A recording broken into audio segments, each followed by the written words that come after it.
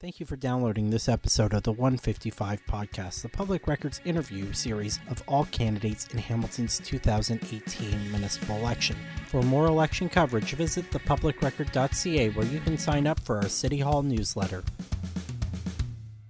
Episode 66, Jason Allen, running for City Councillor in Ward 1, recorded on September 10th, 2018.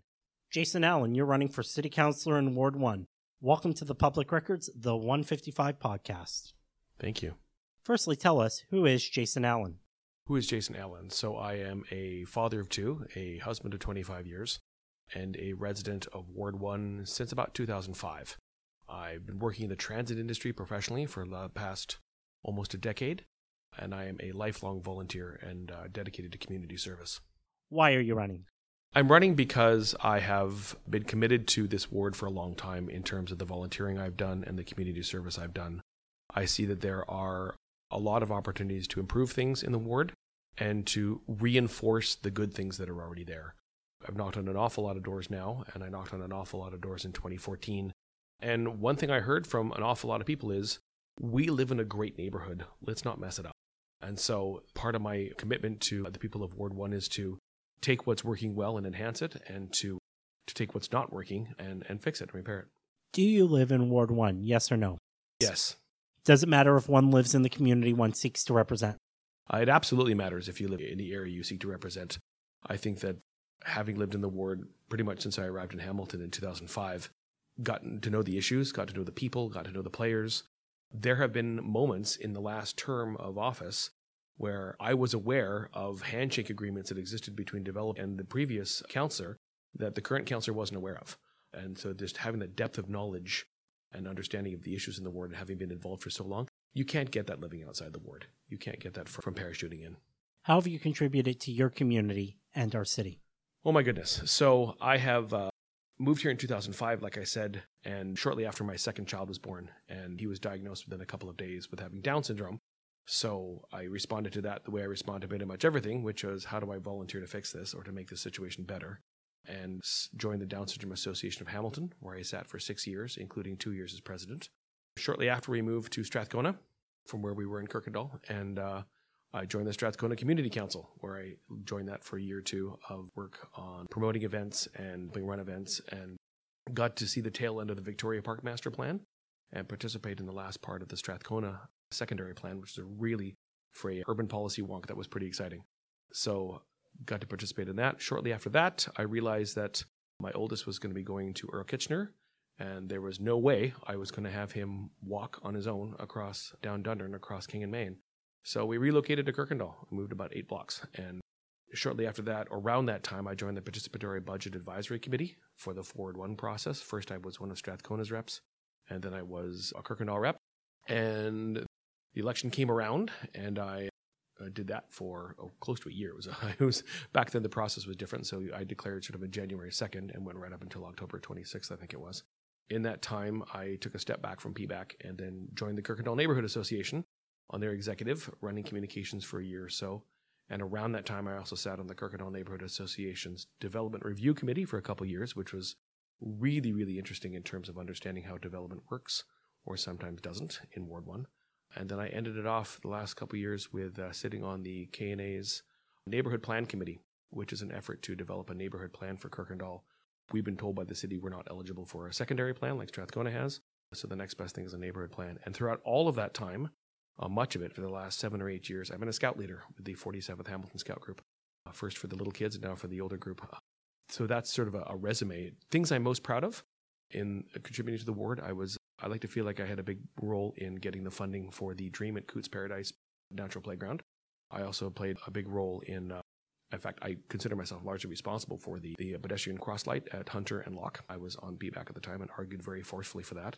And I've also done an awful lot over the years as kind of a go-between for citizens and City Hall.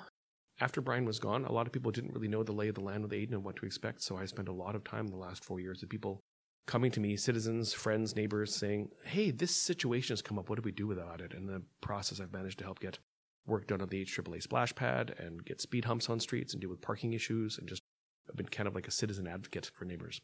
What are your 2 priorities for Ward 1 and 2 priorities for Hamilton as a whole?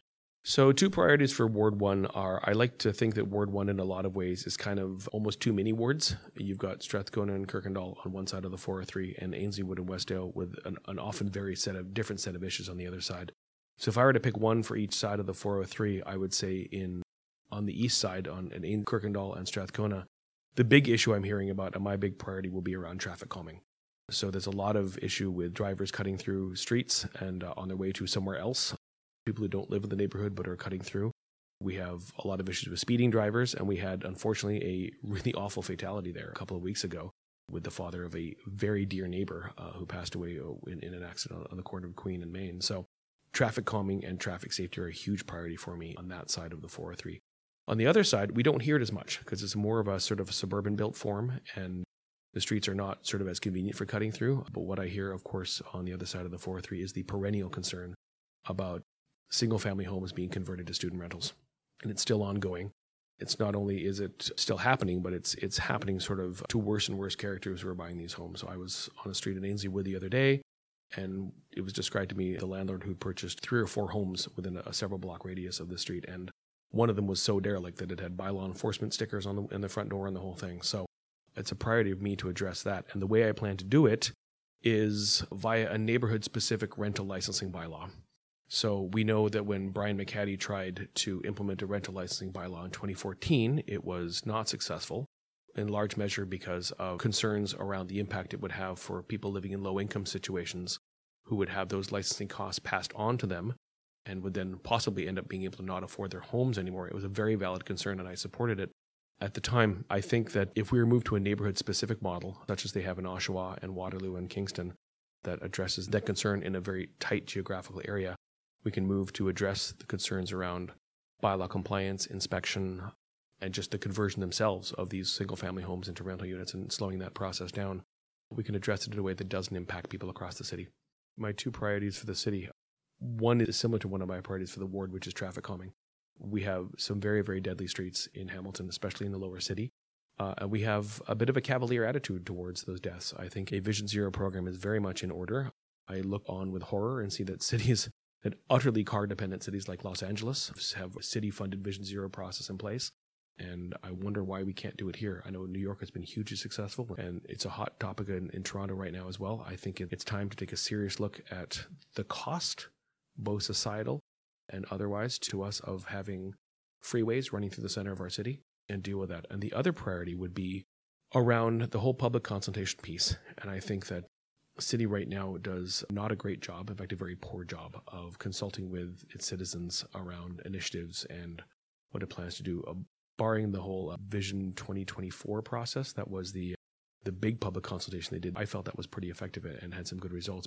But it's on the little things that the consultation process ends up being a couple of public info centers and an online survey, and it's not a meaningful way to gather input from people on what's important to them. And I'm a big believer in improving that. I've written quite a bit about it in The Spectator and other places, but I'm a big believer in improving that public consultation process. What are 3 skills you will bring to elected office that make you the best choice to represent Hamiltonians on City Council? So 3 skills for one would be I'm a good listener, and I like to hear what people have to say. I like to take people's opinions and to formulate them into policy and to understand what's important to them. Second thing I think I'm very good at is I navigated the waters of a complex provincial bureaucracy and highly politically charged waters for about 7 years. So I have experience working in large complex bureaucracies in highly politically charged environments, and I think that's another thing I would bring to the table. And the third thing is a commitment to, I want to say customer service, because I think that's sort of the best way to describe it, but a commitment to serving the public and to helping people get their problems solved and navigating the complex waters of City Hall that way. So Hamilton zoning regulations prevent the building of multi-unit clustered housing, which is in scale with existing single-family housing, commonly referred to as the missing middle. There are approximately 100,000 Hamiltonians in their 20s and approximately 140,000 Hamiltonians over the age of 65. The missing middle is medium-density, transit-connected housing in walkable communities and is important to young renters, first-time owners, and critical for seniors seeking to successfully age in place in the communities they've lived for decades. As a member of City Council, you will need to address housing challenges in Hamilton. You will face opposition to infill development and provincially mandated intensification. How will you respond to concerns about development, and where do you believe mid-density growth should occur in your ward? So regardless of whether or not Hamilton zoning laws outlaw it, we see it all the time in our neighborhoods.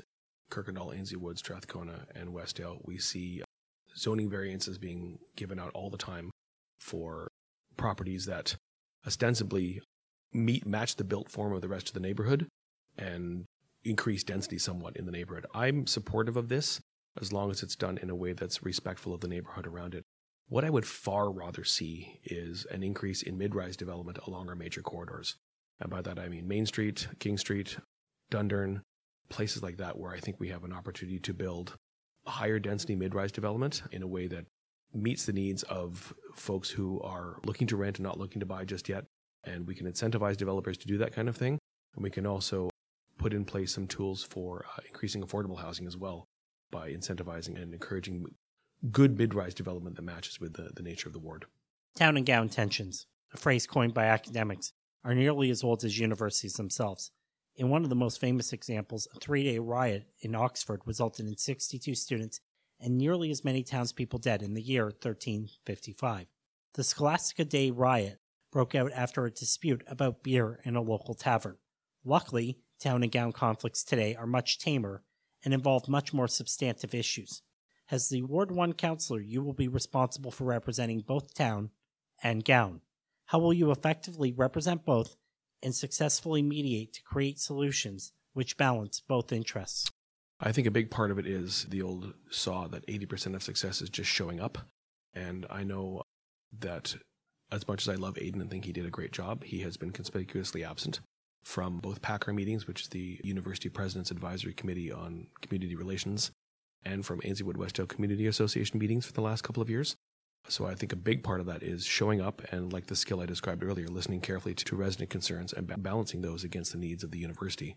So I think a big part of that is being present and paying close attention to the issues going on in that part of the ward and just being there. What are 2 changes you will propose to improve city services? I have a lot of ideas about transit. So as I'm sure you can imagine, being in the transit industry for the last 10 years. But I would love to see area rating removed for public transit so that we can create a better transit system in the less dense parts of the city. That said, I do not believe that removing area rating for transit is a magic bullet that will fix transit in those parts of the city.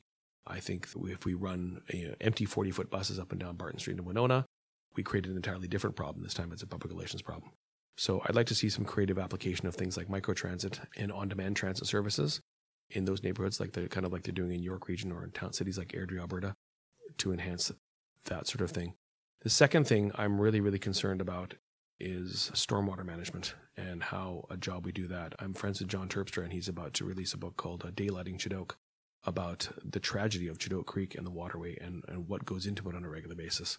And I'd love to see some concerted, I would support and would work towards some concerted effort on cleaning up our stormwater system so that stormwater goes where it's supposed to go, and unfortunately sewage goes where it's supposed to go and not into Coots Paradise. And I think a big part of that is to implement a stormwater management fee for builders and developers who have large parking lots and are creating a lot of stormwater runoff.